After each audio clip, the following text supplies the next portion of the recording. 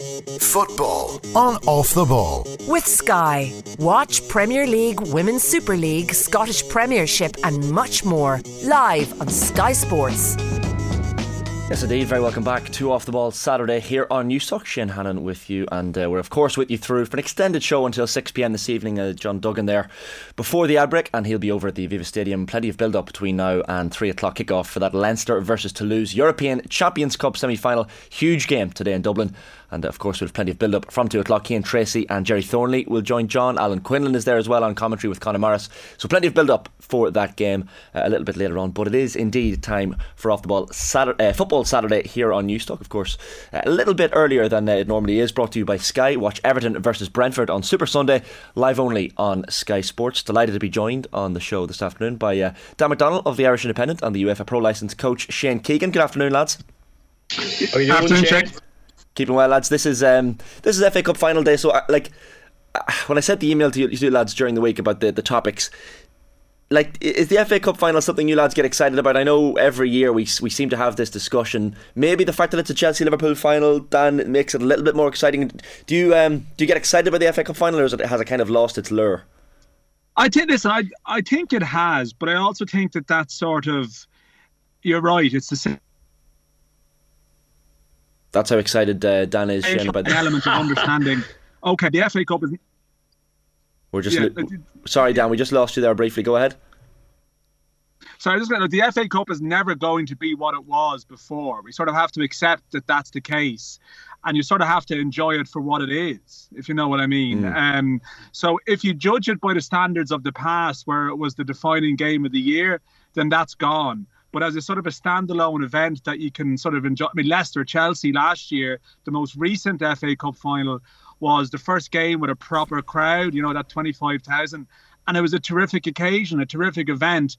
And I don't think at the end of that game anyone was bemoaning the death of the FA Cup or something. But then a year on, because it doesn't have this sort of hallowed place in the calendar, you end up having this sort of, this debate again. So, it'll never return to its old standing. But I think the fact it's two top teams, it means, in the context of their season, it's very important. With Liverpool still trying to win everything, although obviously, the league probably, is a forlorn hope at this stage. And Chelsea needs something to take from their season. I've no reason not to sort of be enthused by today, even if it's not going to be something that maybe in 6 months' time we mightn't remember necessarily who won it, off the top of our heads, unless it's part of some Liverpool sweep all. But there's no reason not to look forward to the game. Shane, what are your earliest FA Cup final memories? I'm thinking back to some great finals in the 90s, and I know you're a Tottenham fan, so you might have a biased answer here. But when you think of FA Cup finals and great FA Cup finals, what comes to mind?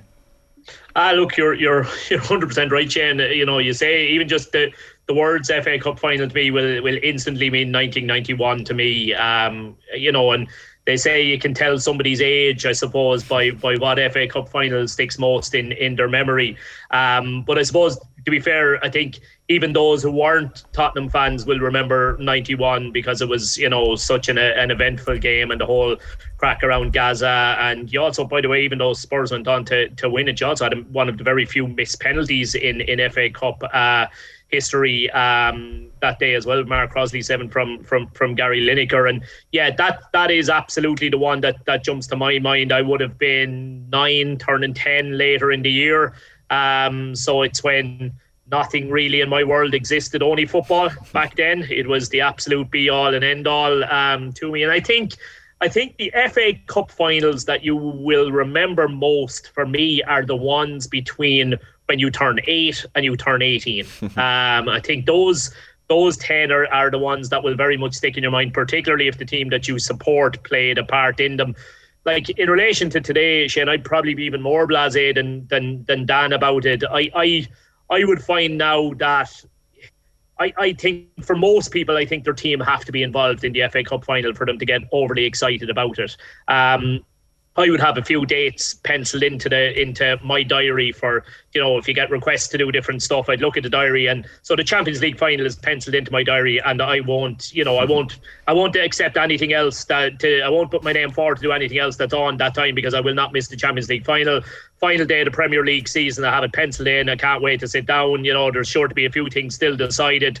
And look, I penciled in the FA Cup final today. I then saw that it clashed with Laois and Galway and O'Moore Park. We're plus 20 points on the handicap. We're probably going to be absolutely hammered, and yet that's probably where I'm going to head rather than sitting down and watching the FA Cup final. So that kind of shows where it would rank in my head at the moment, It's funny, Dan, isn't it? Because I even think back to as recently probably as 10, 15 years ago, where you'd be watching the FA Cup final build-up for hours before, and watching the teams arrive in the suits and in the buses, and just the build-up and the atmosphere around it. But there's just none of that now. People don't. It's not an occasion that people sit down and watch. Yeah, I think it was Jonathan Liu has a kind of funny piece in The Guardian today about the tradition of Cup final day, and pointing out it's a 4:45 kickoff. There's a DJ set before, all those traditions. I mean, it's as I said, that is gone. It's possibly, I think even, it used to finish the season in some ways, and there was some sort of symbolism in that, and that's obviously not the case at the moment. I know they've mixed around with the date for various reasons, and Qatar has made this season sort of complicated anyway. So no, I don't know. I mean, what final are you thinking about? I'm sort of wondering. It's sort of an age difference. I sort of remember the West Ham Liverpool one being a big cup final, and is that maybe because of the Gerrard goal and stuff? And I've been to a few myself, right. Through Irish involvement in it. So I would have gone to watch Stoke play in it, and I think that was 10 years ago when there was 4 Irish players involved, and Everton Chelsea I was at, but I'm even sort of struggling to recall the year. But I don't know,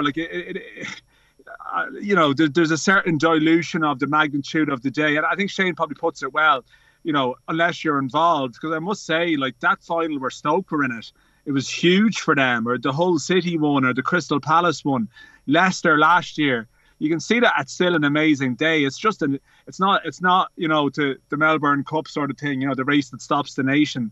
But the FA Cup isn't the game that does that anymore in many nations, and even possibly in England itself. But Shane, not that we should be, would say, Yeah. And look, not that we should be judging all sporting events by how much of a crowd it manages to pull into a pub, but at the same time it is a kind of a decent barometer at times. And I remember when my local used to be absolutely packed out for the FA Cup final, and there were FA Cup finals where Spurs weren't involved. That I suppose 96. I suppose because Liverpool and United are two of the biggest supported English teams over here. I'll always remember 96 and being in the pub in 96, and the place being absolutely packed out with all the Liverpool and United fans. And I remember really, really enjoying that one, just because of, the bit of abuse and the slagging that'd be firing between everybody and that kind of thing. But I think if it was United and Liverpool in an FA Cup final today, it might be a decent few heads floating around the pubs for it, but I'd find it hard to believe it would be anything like it was back then, Yeah, it's a fair point. And the Irish interest one is definitely a fair point as well that Dan made there. If you have Irish players involved, it certainly adds a bit of intrigue from this side of the pond. I guess a lot of text coming into 53106. I have to say that League Cup has surpassed FA Cup in terms of interest, if not prestige. Midweek games get to see a mix of youth players more regularly, lack of replays, and having a final in February just piques the interest. It's just generally a more enjoyable and exciting watch. Lads, you're so far off on this FA Cup conversation. It's so big still in England. It's just Ireland that the interest has been lost, says Tom. Is that a fair point? No, I don't think so. We've lost Dan there again. There's a full round of Premier League fixtures tomorrow. A lot of people that are involved in those clubs, are absorbed by that. So I've been in England for FA Cup finals. I've been at a couple of them, and it's not like it's not like it's sort of you're right, it was the 6 hours of coverage on BBC and all of that. I mean, there is there's arguments that when it sort of moved broadcaster at various times and stuff, it lost a little bit of that old prestige. So I don't believe it. I mean, it's an amazing event to be at, and the attendance and all that is not the same, but no, it's not. It's not a game that sort of, as I said, that you sense like you're over there, and every bulletin and every front page on a Sunday is going to be, the FA Cup captain holding his team or big parades or anything like that. That's not the case. Being at it, Shane, being at it would definitely still appeal to me. Like it would, that would 100% be on my bucket list now. To be at an FA Cup final in which Spurs are in. I'm kind of been waiting a while now for one, so I have. But certainly it would be my intention that the next FA Cup final that Spurs are in, I would certainly be looking to get to it. So even though I'm kind of playing down the importance of it, there's no doubt I certainly would love to get to one. It's funny you mentioned that the 2006 final. And hard to believe that's that Liverpool last time they won it was that year in 2006. They haven't lifted it since, and this is only their second final since that penalty shootout success that year. But if we actually look at the action on the pitch then this evening, lads, is the pressure more on Liverpool, Dan, that this talk of the quadruple and the trophy count building up, does it leave a little bit more pressure on Liverpool's shoulders than Chelsea this afternoon? I don't know. I mean, yeah, I can see your point. I think possibly, off the back of a week where it feels like the league has slipped away, there's obviously there's that niggling sense that if for some reason they lose this evening, then going into the Champions League, which is coming down the tracks, there's a sense of, where's your quadruple now? If you sort of are you only going to end up with a League Cup this season? And I see that point, but I still think for Chelsea too, I mean, it's been a sort of for a variety of reasons, sort of well documented, it's been a very strange year for the club, and even if you take the ownership situation out of it, and the fact that this time last year, I mean, they won the Champions League, and while they did lose the FA Cup, which sort of must be remembered, there was a sense, that they are sort of trending in the right direction under Thomas Tuchel, and it's been a sort of a quirky old year for him. Notwithstanding, I mean, the owner stuff and all that comes into it, but the couple of issues with Lukaku, the fact that their league season, at one point, I think, certainly on this show, we were talking about them as sort of strong challengers, and that's petered away into nothing. They had the Real Madrid exit from the Champions League, so. Just with Chelsea's recent history of instability, I'm not sure if it's like a free shot for them. Do you know what I mean? They're not as if they're this team that can have a go, and if they lose, it's no big deal. I sort of feel that just for the overall stability of Chelsea and the new ownership, they've got something riding on this too. But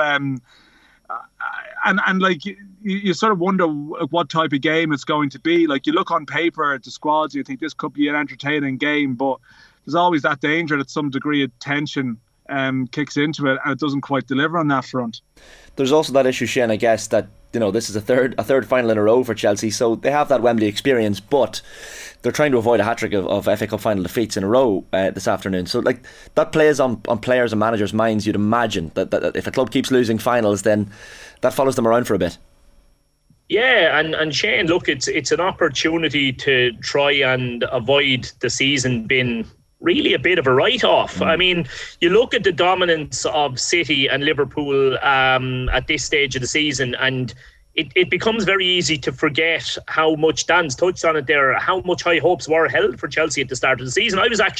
They announced the nominees for Premier League Manager of the Year there yesterday, I think it was, and it just led me to think, the way we're all shocking in that our memories are kind of goldfish bowl memories, and we kind of forget perceptions around teams at the start of the season. So I quickly had a look at one that I always find interesting. that handicap market that they have at the start of the season, where they make the favourites start off 0 points and then they give everybody else a point head start. So I was trying to see who were the highest performing managers based on that handicap market they had at the start of the year. And it had completely slipped my mind. Like, at the start of the season, Chelsea were given the same amount of points on City as Liverpool were. In other words, they were joint second favourites with Liverpool to mount a title challenge.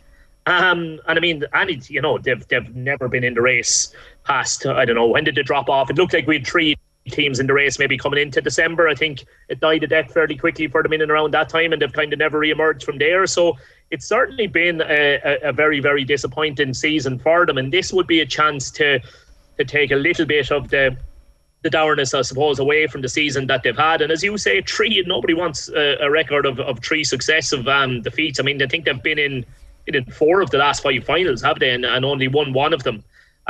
So I think there is, I think for very different reasons, the pressure is on Chelsea also, but I think there probably is an equal amount of pressure on both sides.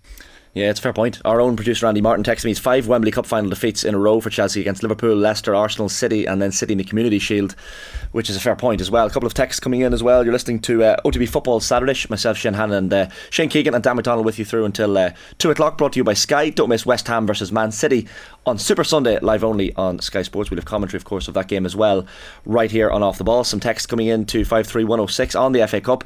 Playing the FA Cup final as the last game of the season would certainly help. Also, could they make a Champions League spot available for the winner, I wonder?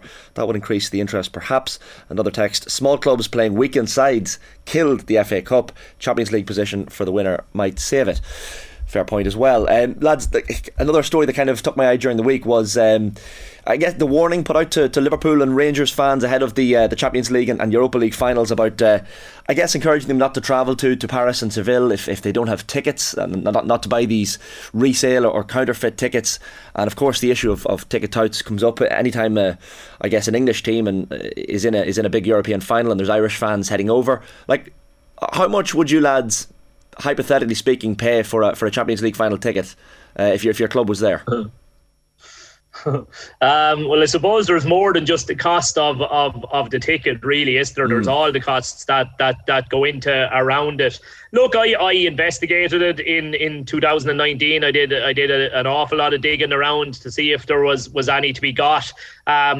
Look, having been involved in soccer in Ireland over the last 10-15 years, I would have felt I was in a reasonably favourable position to try and pull one out of somewhere if they were to be got, and I couldn't get a sniff of one, Shane. I absolutely couldn't get a sniff of one. The couple that probably became available late on, you were kind of talking €300 plus at least, and that was just for the match ticket itself. And look, you just couldn't justify it. I'll tell you what I did in the end, Shane. I know some people will find it absolute madness, but 4 of us from around town here, that would be Spurs fans, we actually all got flights and headed across to London, and we actually watched the game from inside White Hart Lane.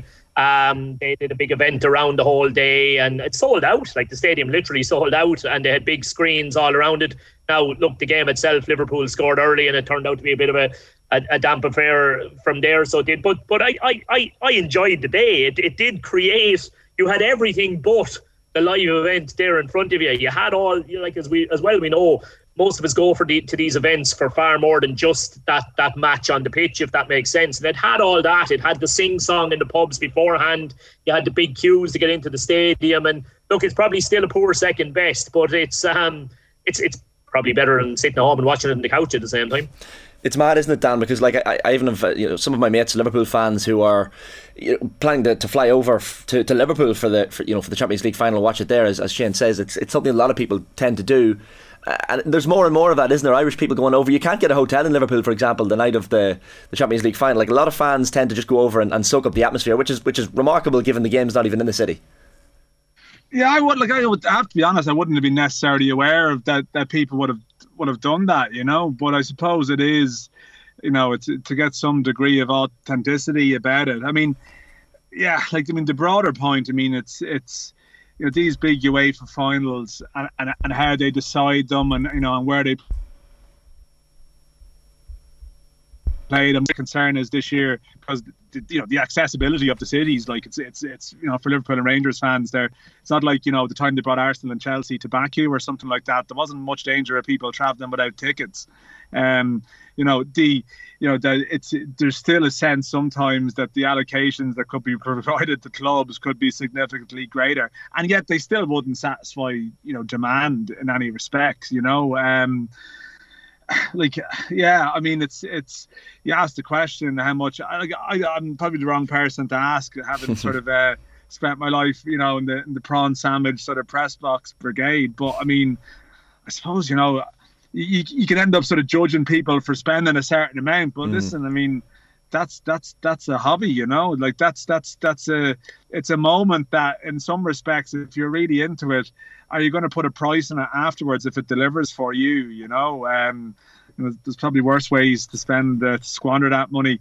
People with great intentions won't wouldn't do that, and then they'll probably end up dropping that amount in Dublin just going out to watch the game or something, you know. So you may as well just go the whole hog, I guess. But shouting, UEFA and like the whole, as Shane says, like the sniff of the tickets and stuff like that. I mean, again, there are these anecdotal tales of you have like fans struggling to get this, but you will then have high level executives, football administrators from various countries. I need to be careful here. Who would have access to tickets that would command a significant amount of cash, and it leaves a slightly sour taste. And to be fair, Shane, the other point I'd make, and I'm probably leaving myself open to maybe a little bit of abuse here, but I would find it hard to equate my support for Spurs. I'd find it impossible to put that on a level of somebody who is from London, who lives in the area, who has absolutely, grown up, has held a season ticket for as long as they can remember. Like, for somebody like that, like now I can imagine people like that easily willing to fork out, €1,000 to be there. It has to mean even more. I know there's some huge supporters of English clubs based in Ireland, but it's not to the same level. To me, it can't be to the same level to somebody who, as I say, has held a season ticket all their life, who lives around the corner from it, who eats, sleeps, breathes it, who's hearing about it 24/7 in their workplace. You think about the relationship between Everton and Liverpool fans in the city and different things like that. I can imagine. I can understand why somebody in that situation would almost put their life savings towards ensuring that they get a match ticket for an event like this, Dan, you mentioned the prawn sandwich press brigade, and speaking of which, you were at Tallaght Stadium last night, top of the table clash, 4-point lead now for Shamrock Rovers after that 1-0 win over Derry City, late winner from Danny Mandrew. But fair assessment, Shamrock Rovers strong, but Derry might have a say in this title race yet? I must say Shane Keegan was in the press box last night too. Sorry, yeah, of course. I was a row behind him, Shane. I was going to start throwing little paper airplanes down his head and that. He was scratching around for a pair of headphones because he was doing the late night phone in, of course, afterwards with the lads. But I mean, it was a funny one last night because, I mean, if people didn't see the game, they just look at the result and they'd say, oh, well, Shamrock Rovers beat Derry and that's it. And I do believe Shamrock Rovers will win the league this year, but I thought Derry City were good, and I think they are good. I actually think they're getting better, even if their results aren't necessarily getting better. They had a lot of late goals earlier in the season that in some cases might have put massage some of their performances, but actually I think their performance levels now are going upwards, but they've sort of forgotten how to win, and they've been less clinical. And certainly I would have sort of got a vibe after of what the feeling was from some people in the Rovers camp, and they're very impressed by Derry. Maybe even a small bit surprised by by how good they were. So I think there's like two angles to last night. There's the 2022 title race and there's the coming years, and you can see why Shamrock Rovers will probably win the title this year because they have a stronger squad and they know how to win. And a couple of years back, Rovers were probably back, were showing signs in these games and not getting the job done while Dundalk did. And now Shamrock Rovers have become the team, the sort of efficient winning machine. And you think they will remain that way this season. But Derry, to me, are looking like a side that around for the lot.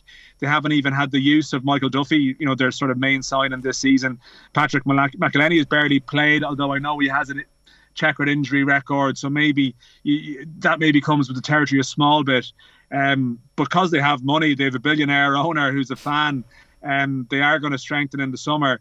I think we're going to have a rivalry, and to be honest, maybe it's bad for Rovers, but in a way maybe it's good for them, I think, because I think I've heard Shane make this point. I'm not sure if Rovers have ever really been pushed to the level they can go to, and I think Derry have a chance of of maybe helping to raise Rovers a bit of a gallop too. But it was an enjoyable event, like 7,000 people there. It wasn't a classic, but it was kind of that whole thing, that word people use. It was sort of absorbing in its own way. And I'm looking forward to more battles between them. Yeah, Shane, as Dan mentions, like Patrick McElhenney not involved for Derry, and probably the couple of changes in the second half maybe tilted things Shamrock Rovers' way, but for long periods, I mean, Derry looked probably the more threatening team.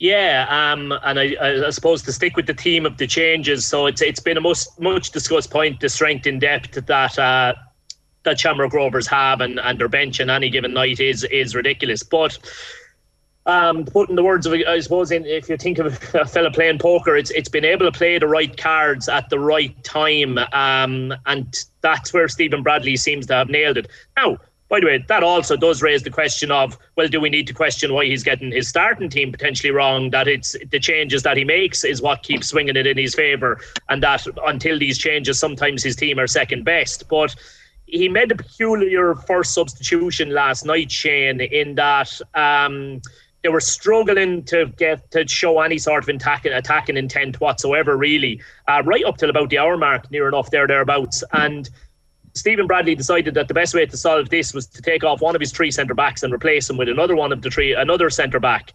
Now, that's how, on the surface, what the substitution was. I mean, what he was actually doing was he was aware of the fact that all three of his centre-halves were right-footed.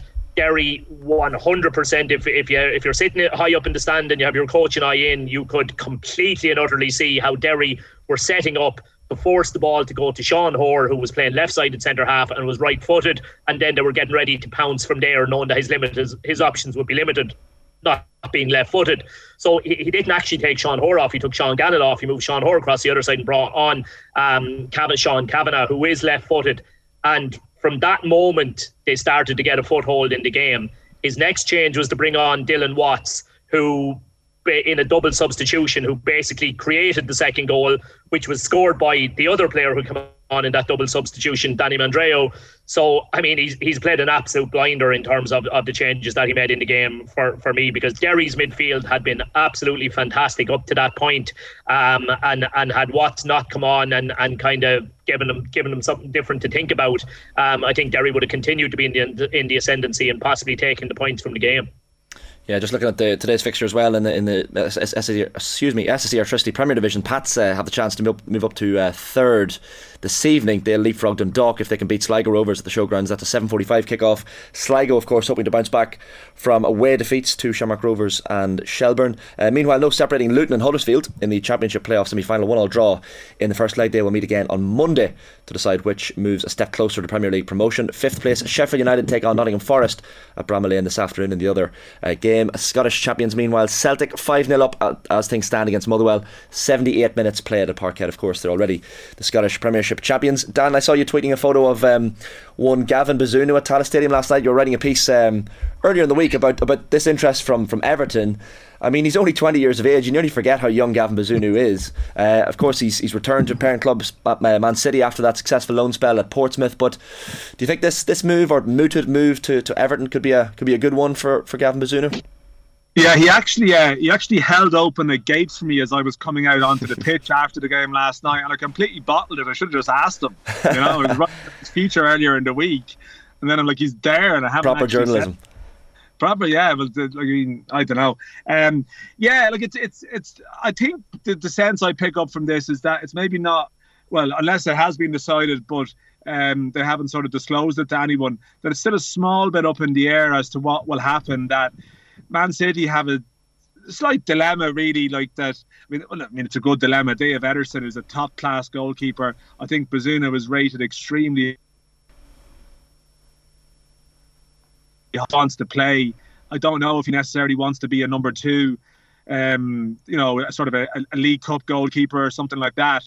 And it's at the stage where, yeah, I think there's proper discussions taking place. I think if City do sell him, it's very possible they'll have the buyback option. So that's the best of both worlds, where you can sort of cash in, but you also have the first refusal if he turns out to sort of to be a superstar wherever he goes. But there is interest from Premier League in Europe. The sense I've picked up, I mean, the Southampton one was out there before. The Everton one hadn't been out there before, so that's why I would have sort of done a story around that. But I think it's probably they are the two front runners, and it's just a matter of probably looking at the realistic pathways. There was speculation in the UK press that Jordan Pickford might be sold by Everton, and that's why Bazunu comes into the mix. But I'm very much aware that Everton have been watching him consistently across the season in League One, and they like him. But clubs are always they're looking also 12 to 18 months down the line. And I think what we know about Bazunu is that he wants to play. So I don't think he would sign and go somewhere without knowing that there's genuinely going to be game time here. And if he had to wait somewhere for someone to move on, he wouldn't be waiting too long, if you know what I mean. So Fraser Forster's out of contract at Southampton. He's 34. You can see why that one would make sense too, and why Everton might be tied in with whatever happens with Pickford, and whether, of course, City decide to let him go. The alternative is he just goes out on loan again next season, but maybe to the Championship or to maybe a Premier League club where he's definitely going to play. Yeah. Interestingly, Shane, the domino effect here as well, obviously, is Gavin was outstanding for Portsmouth this year. Portsmouth now have to decide what they're going to do between the sticks for them for the coming season. And look, Brian Maher in goal for Derry last night. He might be a little bit annoyed that he didn't manage to palm the ball away further for the goal, actually. But that aside, he was brilliant and outstanding with the ball at his feet. He gave one pass that was just incredible to Will Patching at one stage. Himself and Ed McGinty are two outstanding young Irish goalkeepers in the League of Ireland. Portsmouth are well known for having a very firm eye on what's going on over here. I wouldn't be at all surprised to see either of those keepers potentially look to fill the void that Bazunu leaves at Portsmouth, Absolutely. Lads, we're bang out of time. A nice short and sweet OTB Football Saturday this afternoon. Thanks a million to you both. Cheers, lads. That's Shane Keegan and Dan McDonnell on OTB Football Saturday this afternoon, brought to you by Sky. Watch Everton versus Brentford on Super Sunday, live only on Sky Sports. You'll of course get the podcast of this entire OTB Football Saturday wherever you get your podcasts, and in the OTB Sports app as well. Loads still to come after 2 o'clock. John Duggan is still at the Aviva Stadium, of course. Loads of build up to Leinster versus Toulouse in the Heineken Champions Cup semi-final. Conor Morris and Alan Quinlan will be on commentary. Cian Tracy and Jerry Thorney with plenty of build up as well from 2 o'clock, so stay with us. Football on Off the Ball with Sky. Watch Premier League, Women's Super League, Scottish Premiership and much more live on Sky Sports.